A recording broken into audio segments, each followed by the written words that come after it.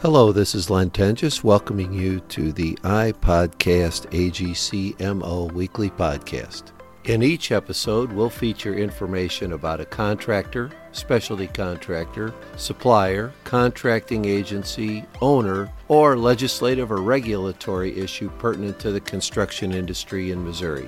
We'll feature industry professionals and other construction industry representatives to help our listeners stay up to date with current and future trends in construction.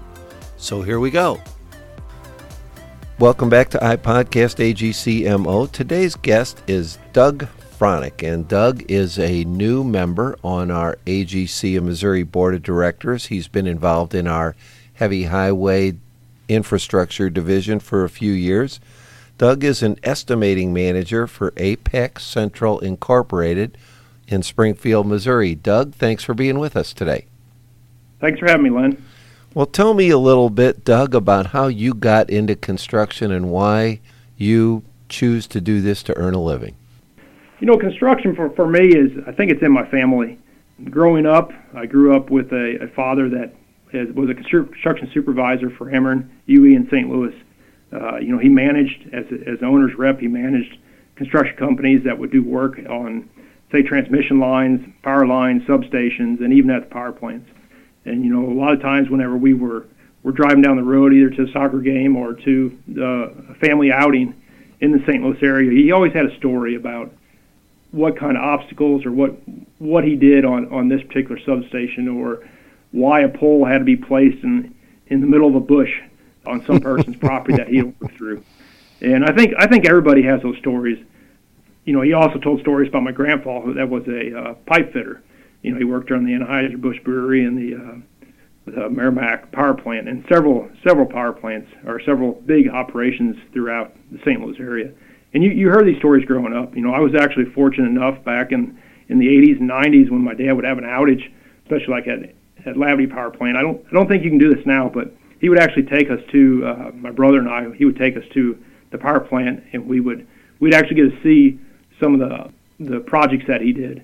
And you got to keep in mind that those projects, they would do quite a bit of work in a limited amount of time because you had to get the unit back on. And that would be over Christmas or Thanksgiving or wherever that he would work on those. So you had a lot of those stories growing up, and you've seen a lot.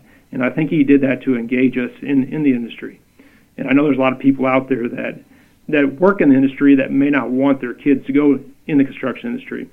I'm kind of the opposite. I actually enjoy the industry.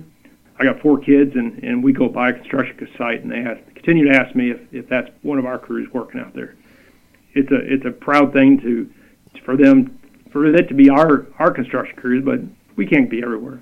But also growing up, you know, I was able to take shop class and woodworking class in high school. I spent about half my days down in the shop room, and you know, you kind of get the sense of accomplishment. You get the sense of you're building something, and you know, that along with my competitiveness is kind of what drives me into the construction industry. And then once you finished high school and got out of shop class, what happened then? I got kind of directed in a different direction. I went to Southwest Missouri State, or now it's Missouri State. You know, I was chasing the geology degree. And after about 3 years in it, you know, I kind of came to the realization this wasn't for me. And luckily, they had a construction management program down here at Missouri State, and I transferred into that, and that's probably one of my best decisions I've ever made in my life. I got active with that program, not just through the classes, but also the construction club, which is their student chapter, student organization, and just really loved it. And I kind of seen a path for me. Took a couple internships. And actually, how I got on with APAC is that I was at a scholarship banquet and got introduced to one of the managers here and got hooked up with an internship, and 19 years later, here I am. So you've been with APAC for 19 years right out of college then? Yep. I interned with them for 1 year and kind of worked my way through, and the guy that hired me on, I actually took his position a couple years ago as an estimating manager.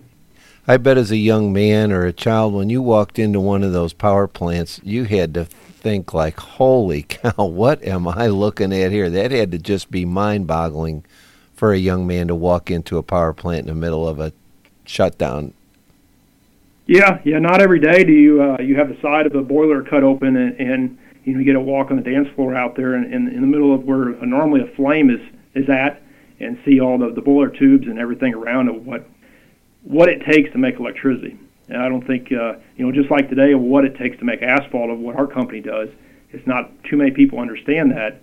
All they know is that these construction workers are leaning on shovels and watching you as you drive by, or maybe holding you up on the roadway. But there's a lot goes into it that either make electricity or make asphalt. There's a lot of that goes into it. I think that's really a great thing that you're exposing the next generation to that also, that they understand that this isn't just, as you said, leaning on a shovel, but there's a lot of cognitive ability. There's a lot of smarts that it takes to make this all work. Oh yeah, I think as technology continues to increase in our industry and stuff like that, is that we have our struggles with our workforce as far as getting people attracted to the industry. But technology is driving, is one of the drivers that the next generation could attract people to the industry. But ultimately, at the end of the day, you still got to get things done. And again, with me, it's the simplest sense of accomplishment to getting that stuff done and seeing the project as a whole, and taking the pride that whenever I take my sons or my daughters down the road, that I was part of that. Even though I wasn't out there actually doing the work, I was part of that team that built this project, and the pride factor of it too. What sort of projects are you working on right now? Currently with us, we're in a cycle, pretty much a 1-year cycle, and currently right now we're doing a lot of bidding and estimating and trying to pick up work for next year. So that's pretty much what we're on. We just finished a couple big projects. We had a pretty good year as far as our company. One of it was Route 160, a widening project from Springfield to Willard. And that was kind of a once-in-a-career opportunity where it sits right in front of our asphalt plant, right in front of our quarry, and it's only about 3 miles from your office. So those jobs don't come up that often. That made mobilization pretty simple, didn't it? Yeah, it did. But it was something that the community has been asking for a while. They've had several accidents. It was a 2-lane road that we divided it. We've added a lane, and it's a divided 4-lane now with a couple roundabouts. But the safety side, they've been advocating for a while, especially with the propositions not passing through the years. The project finally came up, and we were pretty proud of the project, of how it was built and the time frame and all the hurdles that we overcame to complete it on time. Now, you talked about that cycle, your year cycle. What does that cycle look like? How does that work? For most part, we start bidding in the months of August through about February.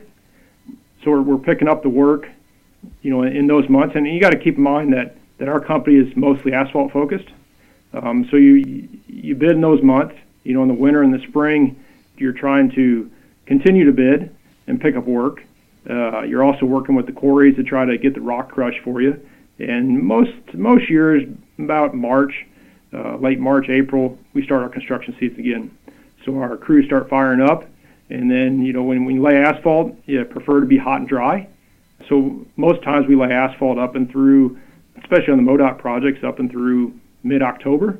And then we're back in the cycle again. So it seems like it's very, very it's a cyclical year for us. Every once in a while we have jobs that carry over. For the most part, come about Thanksgiving, we're wrapping the year up and trying to get prepared for the next year. What are some of your biggest challenges that you see as you go from year to year and cycle to cycle? It's not the same cycle every year. Things change. What are some of the changes that you have seen recently, or that you sort of are looking ahead to? Yeah, it doesn't change. It's funny that you've been here long enough. You with asphalt down in this area, they normally have an 8 to 10 year cycle on the major roads as far as the overlay program. And sometimes if you've been here so long, you're on your second or third round of bidding that same job. And that's interesting, because you get to tell the stories to the new guys about all your things that you accomplished last time you did the job. Some of the challenges are where the jobs are located at.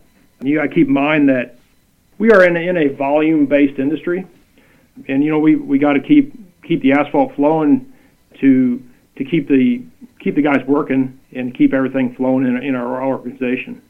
So depends on where the jobs are at. Depends on if you can. I wouldn't say if you can pick the jobs up or not, but that is that's one of the struggles. But ultimately, our biggest struggle is funding out there. And as you know, as far as I know, is that one of the biggest issues in our industry is the funding. Trying to increase our funding to try to bring our levels back up, not just maintain our road, but to attract people to the industry. Yeah, funding for MoDOT and funding for infrastructure in general seems to be something that a lot of people really don't understand. No, and not to the average person, that your neighbors or your people that you interact with, they don't really understand how it works until you're really in the industry. And even the new people that join our industry it has to have a little bit of education of how the funding measures work and what that leads to. Like I said, not just work that we do, but the industry as a whole, the economic impacts that it has upon it. It is a real challenge for us to try to describe that to people, because I think most people think of it as more taxes, more taxes, more taxes, and I don't think they see, as you said earlier, the safety aspects of it or the wear and tear it places on their vehicles or all the other inconveniences that they experience by not making that investment. Right. I think there's calculators out there that you can punch in how many miles you drive a year and how much a couple cent increase on the gas would actually cost you. And when you look at what you spend other parts of your income on, it's kind of a shocker how little it is. But ultimately, when people vote or have voted in the past, they vote with their wallet, and that's a hard thing to overcome right there. Doug, you're a busy guy. You've been in this for 19 years. You started out with a scholarship and an internship. Why are you going to spend your time this year or the next couple of years on the board of AGC of Missouri? I think a lot of it comes back to, like I tell my kids, you can either be a spectator or a participant. And normally, I'm the person that likes to be a participant out there. I like to be engaged. I like to not only understand the conversation, but be part of the conversation that's out there. And I think that's a lot of it. My participation in AGC actually goes a little ways back, and I was thinking about that this morning. Is that back in college we actually had the construction club at Missouri State, and I was one of the first ones that helped establish the student chapter. We brought the AGC to the college there and started being a conversation with or communication with them. And then when I got hired on, my first MoDOT AGC co-op meeting, was back like in 2003. And it's grown tremendously since then. But that's one of the funnest things that I actually look forward to throughout the year. One is that our season's wrapping up. And two is to get back and having conversations, face-to-face conversations with acquaintances that I've, and relationships that I've grown throughout the years. Not just within the industry, but also with MoDOT. You're based in the Springfield market. How does the Springfield market look right now? What's going on in that part of the world? The MoDOT side is pretty steady. We're pretty fortunate that they have a robust maintenance program that focuses on asphalt overlays and bridges down here. As far as commercially, we're actually, we weren't hit as hard with COVID as what they thought. There's a lot of big warehousing and big box stores such as Amazon's putting a place in here. Costco's, the Hy-Vees are all putting stores in. And the residential side is actually doing fairly decent. I think Springfield as a whole, if you talk to community leaders here, it's normally, it doesn't have the cycles as hard as what major cities hit, so it's halfway insulated towards that, and I think that's what you're seeing right now. But you're seeing steady growth.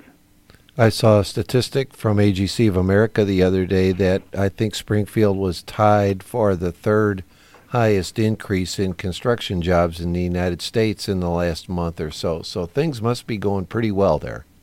Yeah, and I think you see it with the amount of ground that's being broke around the area.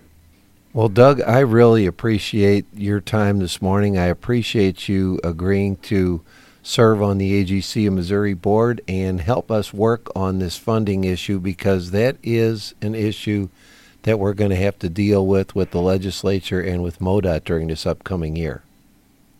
Yep, and I hope that through advocacy, and I hope that COVID doesn't shut us down from from interacting, especially on our legislative days that has been scheduled, that we actually get to go up there and have those conversations. But I would also urge companies and people in the agency that even if COVID does shut us down, there's always that opportunity to take the representatives or the senators out to your job site and show them what you do, Lynn. And in this past year, we've been going up there the past couple of years to have those conversations, and you get to build a little bit of relationship with the people, or with our representatives, but you don't get much time with them. And this past summer, we actually called up two of our representatives on that construction job I told you on Route 160 between Willard and Springfield, and they represent the areas that cover that, plus the senator that represents that area. And we took them out to the job site, and one was to get out in front of them more and build a better relationship with the person, but two was also to get them to see what our people do and what the funding does and a project consists of. And I was pretty amazed at the questions that they had. They really didn't know much about what we were doing, but standing on the side of the roadway, giving them hard hats and vests, and them getting to feel how hot the asphalt is. And I think one individual asked me, do people actually stand and work on this all day? It's like, that's what we do. Mm-hmm. And I think that gave a higher sense of what our industry is about. And so even if we don't go up there because of COVID, or even if we do, I still think there's more grassroots efforts to be done is to, that if we work in these areas to call and schedule meetings with them, with the representatives or the senators, to get to know them better and to further explain our industry and our issues associated with our industry.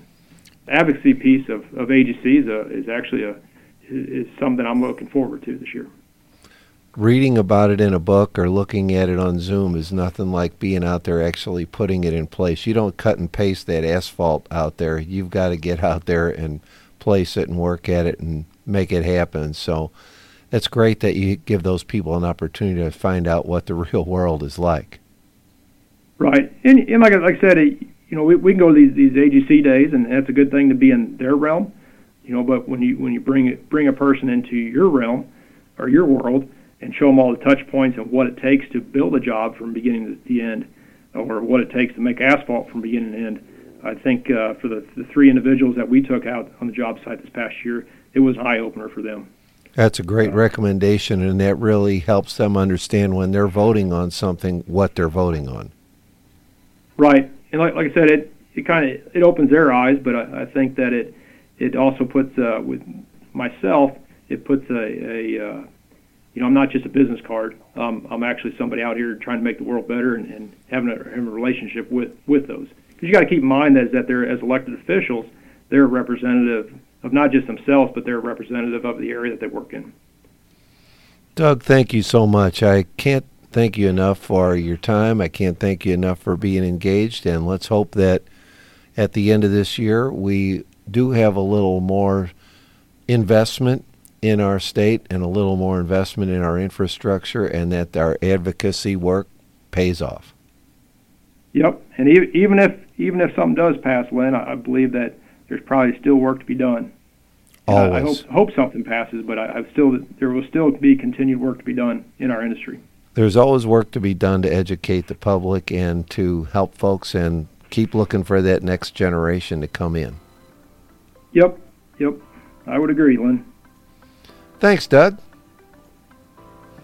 Thank you. Thanks again for listening.